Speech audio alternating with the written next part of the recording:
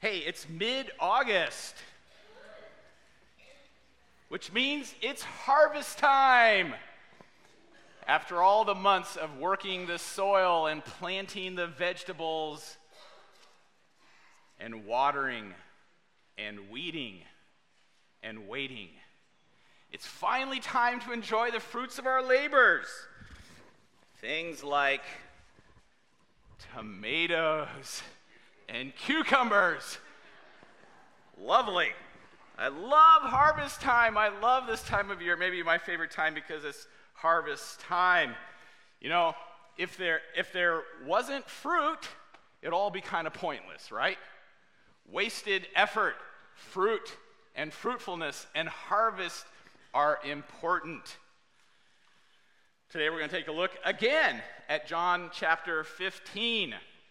And last Sunday we concentrated on the connection between the branch and the vine. And today we're going to take a look at the fruit and reconnecting to our purpose. Today we think about Jesus as he walked to his death with his disciples on that night, and he picks up on this metaphor of fruit and fruitfulness and harvest, and he's already thought about this. In his mind, he's made the connection, because earlier in the week he said this: unless a kernel of wheat falls to the ground and dies, it remains only a single seed. But if it dies, it produces many seeds, a great harvest. And so he's already recognizing that the result, what needs to be produced through his life and death and resurrection, is harvest. He wants his disciples, his followers, to think the same kind of way. So we're going to read the text, John 15, together. You read the part that is bolded, and I will read the part that is white. So just join me out loud when we get to the gold bold letters.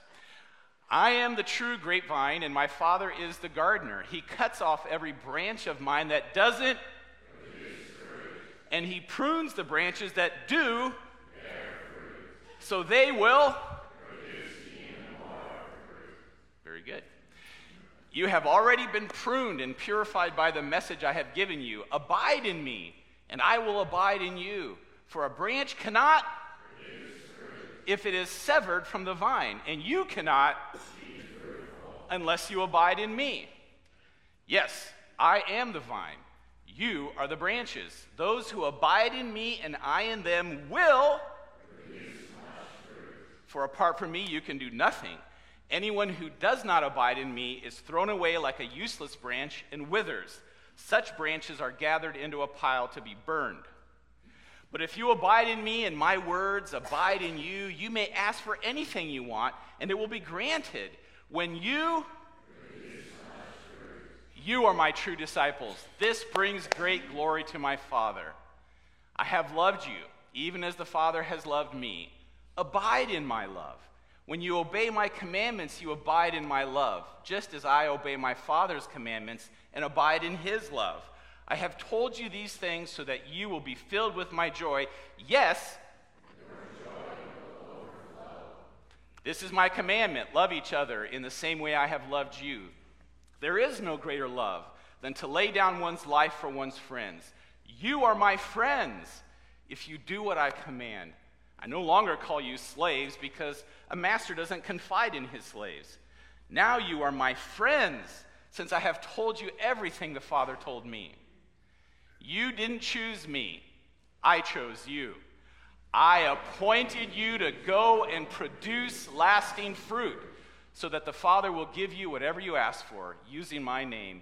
This is my command: love each other. Well, a couple thoughts out of that passage related to fruit. You saw how often it came up in the text. Clearly, it's a major theme, and we want to think about it. And the first idea is this: it's about thriving. The life of a true believer produces fruit. Jesus just said, true disciples, they are going to produce fruit. True disciples produce much fruit, lasting fruit. In other words, being fruitful is central to our identity and our purpose as believers. Just as the purpose of a grapevine is to produce grapes, the purpose of a Christian is to produce fruit, to be productive. The fruit is the evidence, the expression, the product of our true identity. The fruit reveals who we are and who we belong to. Okay, can you remember with me, what was the first command in the whole Bible? What's the first command? Be fruitful, okay? The very first command way back in Genesis 1:28, be fruitful and increase in number, fill the earth and subdue it, rule over the fish in the sea and the birds in the sky and over every living creature that moves on the ground. Now, this is really more of a blessing than it is a command. It's more of an invitation to thrive and to multiply and to work for the flourishing and the thriving of humanity and of all creation, all that God has made.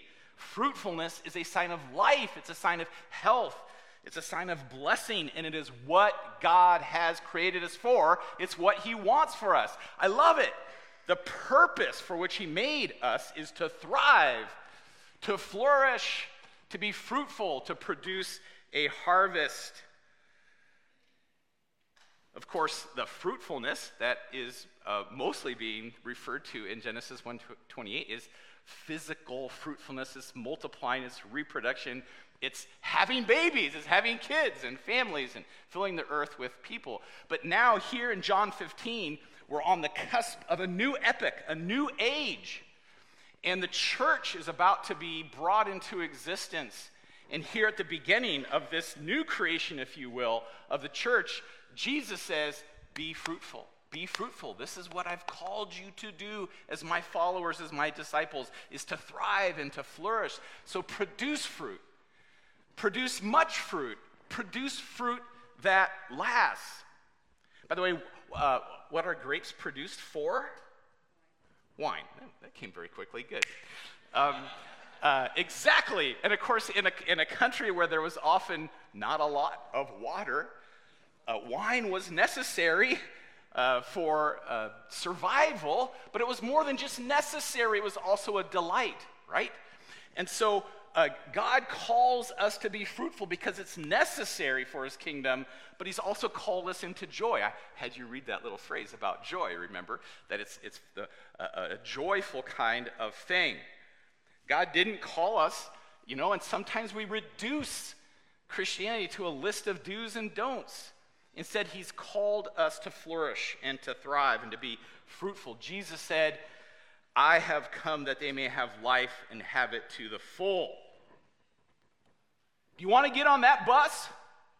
Yeah, that's God's purpose for us, okay? To thrive and to flourish and to be fruitful. Notice that Jesus didn't actually command that his followers produce fruit. You produce fruit. Why? Because he's the one that produces the fruit. What he commands his followers to do is to obey him. Fruitfulness, harvest is the product, the result of obedience. And so what he actually commands his followers to do is to abide in him and to love each other. And if we abide in Jesus, actively abide in Jesus, and as we love each other, the natural product of that over time is fruitfulness. That's when we will really thrive. And notice, too, that this fruitfulness isn't just for our joy, it's also for the glory of God. God delights in it. So he's called us to this purpose, this wonderful purpose of thriving and flourishing and being fruitful and producing a harvest. And it's for our joy and it's for his glory. Because when we are fruitful, it reflects his goodness to the world. Now, this whole idea that believers, followers of Christ, are to produce fruit reminds me of one of Jesus's most often repeated parables, maybe one of his best known parables, and that's the parable of the soils. And so Jesus tells a story about the farmer that goes off and sows seed on the field, and the seed falls on different kinds of soils. There's hard soil, there's rocky soil, there's weedy soil, and there's good soil. And then as Jesus explains it to the disciples later, he says that the seed is the gospel message, is the truth, of the gospel. And the different soils are the different kinds of people who hear the gospel and the different ways they respond to it. But he talks about the good soil this way. But the seed falling on good soil refers to someone who hears the word and understands it. They take it in, they believe it. This is the one who produces a crop yielding 100, 60, or 30 times what was sown. So the life of a true believer produces fruit, not all the same amount of fruit, not all exactly the same kind of fruit, but it produces fruit, and you can tell a believer by his or her fruit. So, I have a little garden. It's only maybe, 20 feet by 20 feet, okay? And I have 4 cucumber vines, and one is thriving, really flourishing. I mean, going gangbusters, wanting to take over the garden. And so, it rained a lot this last week, so I didn't really go in the garden. And I was gone last week, and so yesterday I went and harvested all the ripe cucumbers. Here they are. Check it out. This is crazy. This is the average size of these cucumbers. It's not a zucchini. It's a cucumber, and obviously they've been left to go a little bit too long, all right? I should have harvested them a little earlier. But this one bag came off of one vine yesterday, so I thought, okay, I'm curious, I'm going to weigh it. So I weighed myself, and then I picked up the bag, and I weighed it. 20 pounds of cucumbers from one vine, okay? These are kind of long, smooth ones. Then I have these other vines. It doesn't produce nearly as much, okay? But I got another kind. They're really bumpy and spiky and rough, and they kind of look gnarly. But what's great about them is they don't have many seeds. All right? I really like them because there are almost no seeds in there. And they don't produce nearly as much, but it's a cucumber. There's no doubt about that. And it's healthy because it's producing good. Then I have 2 vines that don't produce quite as much. They don't produce 20 pounds, but they produce these kind of normally what we think of as cucumbers. They kind of look like they've been waxed, and they're good too. But that's 2 vines, and that's not maybe half as much. But the fact is, they're all healthy. They're producing, right? There's a harvest. There's fruit, and I can tell what the vine is. It's undoubtedly a cucumber vine. You can tell it by its fruit.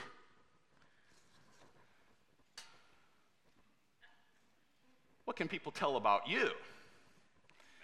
From the fruit.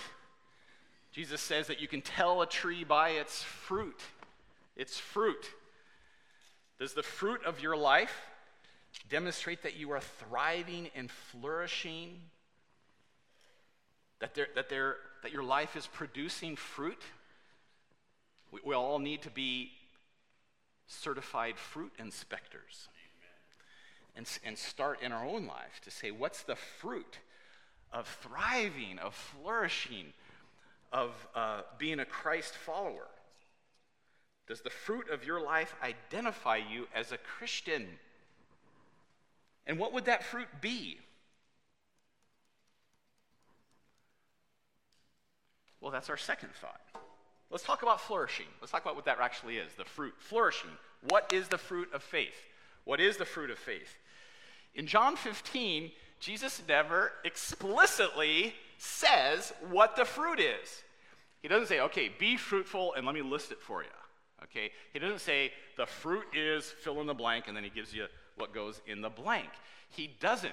So every time I've ever taught on John 15 in a adult Bible fellowship or a Sunday school class or a life group, we always end up having the same argument, don't we?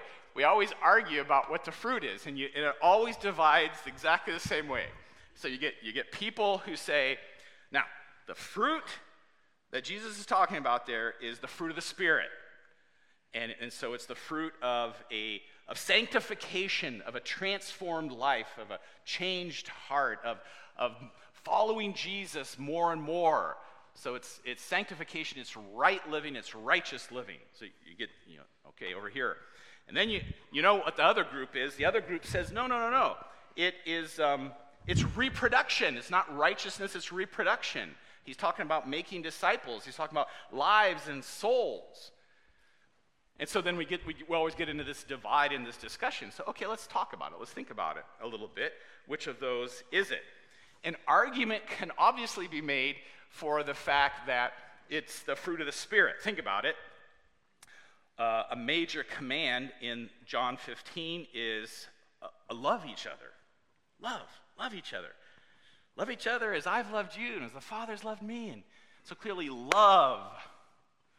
And then we read it that Jesus is telling them these things so that their joy will be full. Joy. And of course, if we kept reading in this text into John 16 and all, we would recognize that Jesus then offers them on more than one occasion his peace. Peace that goes beyond our understanding. Love, joy, peace. Do you see the pattern there? Probably if you looked, you could find all the fruit of the Spirit in this discourse that Jesus has with his disciples on the night before he dies. And of course, one thing he's going to talk a lot about that night is the gift of the Holy Spirit. And it's the Holy Spirit who's going to produce patience and kindness and goodness and gentleness and faithfulness and self-control. That's what the Spirit does in us. So clearly, righteousness, right conduct, right living is this part of fruit that needs to be abundant and flourishing and thriving in the life of those who call Jesus their Lord and Savior. Maybe the best verse on it is Philippians 1, verse 11. Philippians 1, verse 11. Check this out. Paul writes, "May you always be filled." Now, filled is one of those thriving, flourishing, abundant kinds of words. May you be filled and full and overflowing with what? With the fruit of your salvation. Well, what is that fruit? What is the fruit of my salvation? What should my salvation produce? What's the harvest of salvation? The righteous character produced in your life by Jesus Christ. It's hard to get clearer than that, right? The fruit is righteous character. For this will bring much glory and praise to God. Now, we have a tendency nowadays to get all frustrated about all the changes in our culture in the last years, and particularly in the last year and a half or so. You know, we get rather obsessed with the anti-God, man-centered ideologies, which seem to be proliferating, and we're disconcerted by the substitute moralities that are devoid of the gospel that seem to just flourish for some reason right now. And it's a bit distressing. But here's the problem. The problem is when we get so focused on protecting Christianity from these attacks. We get so focused on protecting Christianity that we sometimes forget what it means to be a Christian. We are then not flourishing. We're surviving, not thriving. And God, through Jesus, to his disciples, says, I've called you to be fruitful, to thrive and to flourish, not just survive. So we get so kind of obsessed with this and so focused on it that it ends up these circumstances and these ideologies and all that's going on. It makes us angry and unloving and joyless and anxious and impatient and unkind and mean-spirited and harsh. That is not flourishing. That is not thriving. That is not the character of Jesus filling us and overflowing through our lives to the world around us. I'm not saying we should ignore our historical moment. What I'm saying is that being right about social and political things isn't as important as being righteous. What the world desperately needs, because it doesn't have it, is true love, true joy, and true peace. And those are the things that need to be flourishing and thriving in believers because we have a basis for it. We have a reason for it. We have all the fertilizer we need to produce love, joy, and peace abounding and overflowing and filling our lives and reaching out to others. Man, let's do it. Let's cultivate the fruit of the Spirit, okay? Let's do it together. Let's cultivate the fruit of the Spirit in our lives. Of course, it's ultimately the work of the Spirit, but we in relationship, as we help each other abide in Christ and love each other, will produce this fruit. We need the Word of God in us to dwell richly in us, not the five or the view. We need the Word of God. We need the gospel. We need to preach the gospel to ourselves daily. We need the gospel daily, not social media.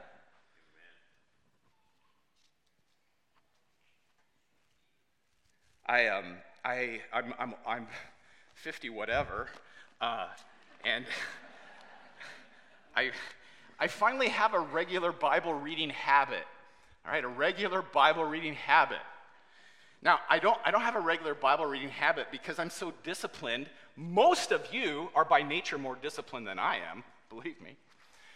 I don't have a Bible reading habit because I'm a pastor and that's what you're supposed to do. I have a Bible reading habit because I finally understood that if I don't get a daily infusion of the truth of God's word into my heart and soul and mind, then the world is going to steal my love, steal my joy, steal my peace, steal my patience, steal everything. I need it. When will we realize that we all need it? We need the fruit of the Spirit. I don't want the fruit to be stolen. I want to thrive. I want to flourish. I want to bring forth fruit that lasts, much fruit. So clearly, I'm pretty passionate about the argument that the fruit that Jesus is talking about is the fruit of the Spirit. Oh, but what about reproduction? Okay, it's righteousness for sure. What about reproduction? Well, clearly, Jesus in this moment, think back to it's the night before he dies, he knows that he's going to depart and leave them, and so he's setting them up. He's going to pass the baton on to them. The next day, with his body on a cross, he's going to purchase salvation for us. And then he is going to proclaim that salvation which he purchased to the world through his spiritual body, the church. He purchased our salvation with his physical body on the cross, and then he's going to pass the baton, and he's going to proclaim that salvation to the ends of the earth, to every nation, tribe, and tongue, through his spiritual body, the church, that's us. And again, it's the power of the Holy Spirit that does it in us. And we read this at the very end of chapter 15, the very last verse of chapter 15. He says, "And you must also testify about me because you have been with me from the beginning of my ministry." Your job is to testify, to witness, to tell others, to proclaim the truth of the gospel. Now, clearly, the most direct referent here is his immediate disciples and apostles because they've been with him through his ministry. But we, as his followers, are also commanded and called and invited to be witnesses and testimony to Jesus. And we do it in the same power that his followers did it, in the power of the Holy Spirit. But his warning to them is also true for us. He says, I've called you to this purpose. Here's your purpose. This is what I want for you, to thrive, to flourish, to be fruitful, to produce a harvest. But don't equate that with being easy. It's going to be tough. We read, starting in verse 18 of chapter 15, Jesus is going to talk about the challenges. "If the world hates you, remember that it hated me first. The world would love you as one of its own if you belong to it, but you are no longer part of the world. I chose you to come out of the world, so it hates you. Do you remember what I told you? A slave is not greater than the master. Since they persecuted me, naturally they will persecute you. And if they had listened to me, they would listen to you. They will do all this to you because of me, for they have rejected the one who sent me. They would not be guilty if I had not come and spoken to them, but now they have no excuse for their sin. Anyone who hates me also hates my Father. If I hadn't done such miraculous signs I did, yet they still hate me and my Father. Wait, I'm going to go back a sentence there. If I hadn't done such miraculous signs among them that no one else could do, they would not be guilty. But as it is, they have seen everything I did, yet they still hate me and my Father. This fulfills what is written in their scriptures. They hated me without cause.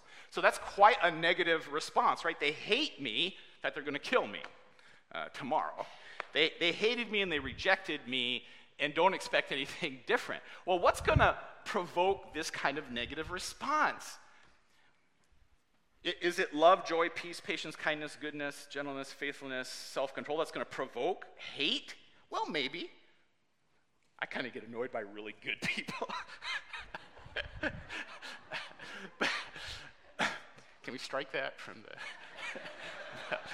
No, I don't think in first order, that it's the fruit of the Spirit that provokes such a negative reaction. What provokes that negative reaction is the proclamation of truth. The truth. The truth is what provokes that kind of hate and angry response.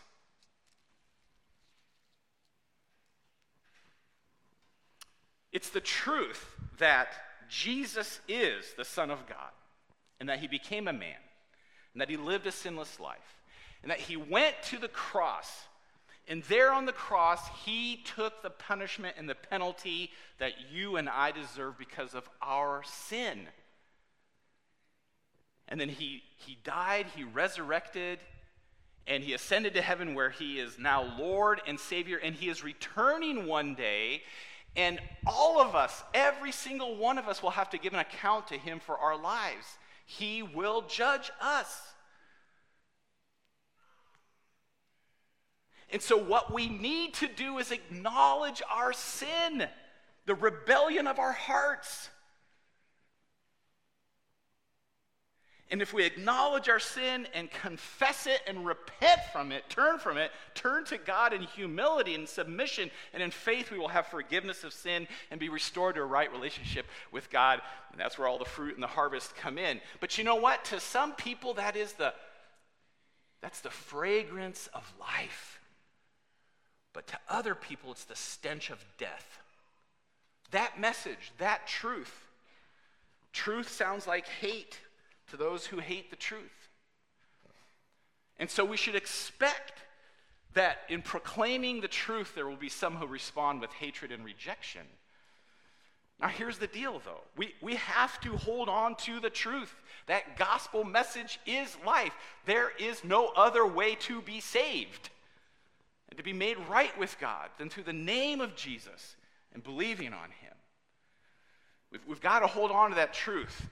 And if we are hated and rejected for the truth, Jesus says, par for the course. Okay, it happened to me, it's going to happen to you. Don't let it steal your joy. Your joy is in me. And there will be fruit if you hold on and continue to proclaim the truth. But let's let the truth be what is offensive about us.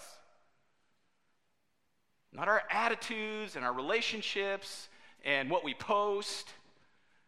All right? If we're going to be offensive, let it be the offense of the gospel. Not that we're angry or harsh or arrogant. Instead, let us be humble and loving and filled with joy and peace. Jesus said this is peace that the world doesn't understand. And as we live that out, there will be fruit in lives that are transformed and changed.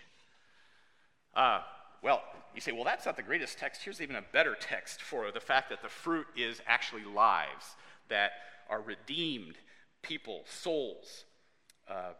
Jesus says this in John 4, after the whole encounter with the woman at the well. He says this to his disciples, you know the saying, 4 months between planting and harvest, but I say, wake up and look around.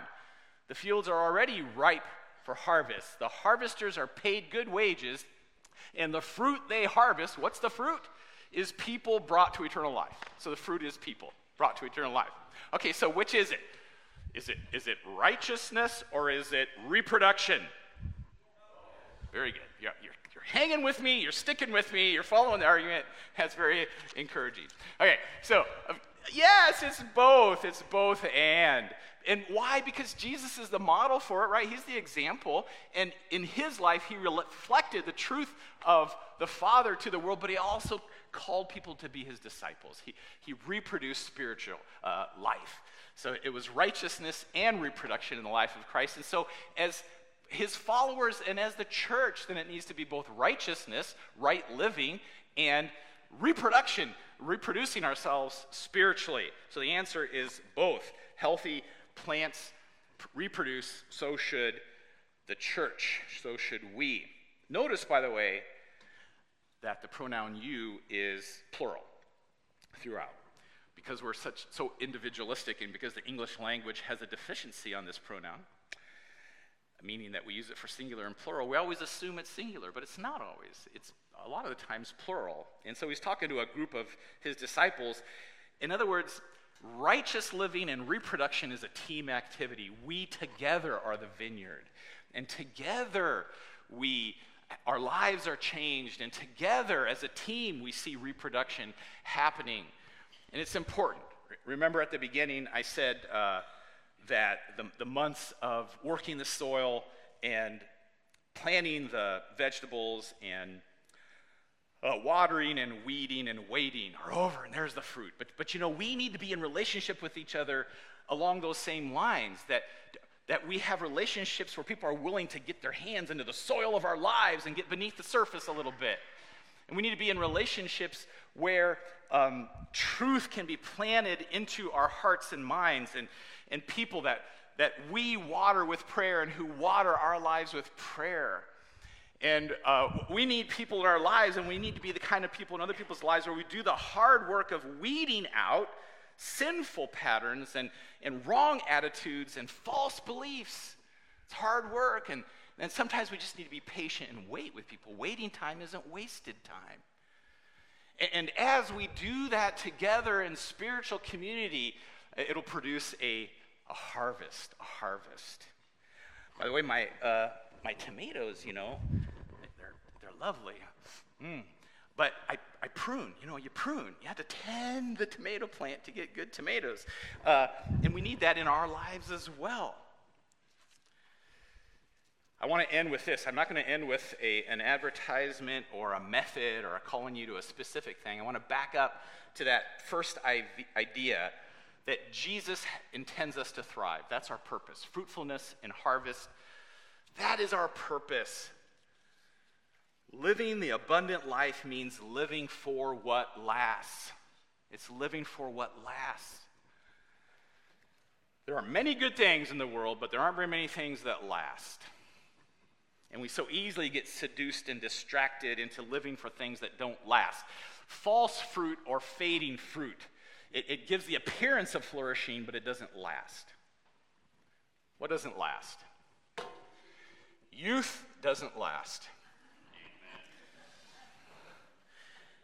Health doesn't last. Pleasure doesn't last. Possessions don't last. Position and fame don't last. All these things, they can provide momentary sense of flourishing and thriving, but they don't last. They don't deliver on what they promise. So what lasts? It's a short list. Here's what lasts. Jesus and his unfailing love. Jesus lasts. The Word of God and the gospel, they last. The truth of God. The work Jesus does in our lives through his Spirit to make us more and more like him, that lasts. Souls last. If we want to thrive and be fruitful according to God's standard, we will prioritize those things. Are we willing as individuals and churches to pursue our calling to thrive, to flourish, to be fruitful by prioritizing the things that last? We're going to finish with a song. And as you stand to sing this, it's going to be focused on Jesus because, again, we don't produce the fruit. Jesus produces the fruit in us. And our first choice has to be, What lasts is Jesus. And I'm going to concentrate my heart, my life, my soul on him so that we together can produce fruit that lasts.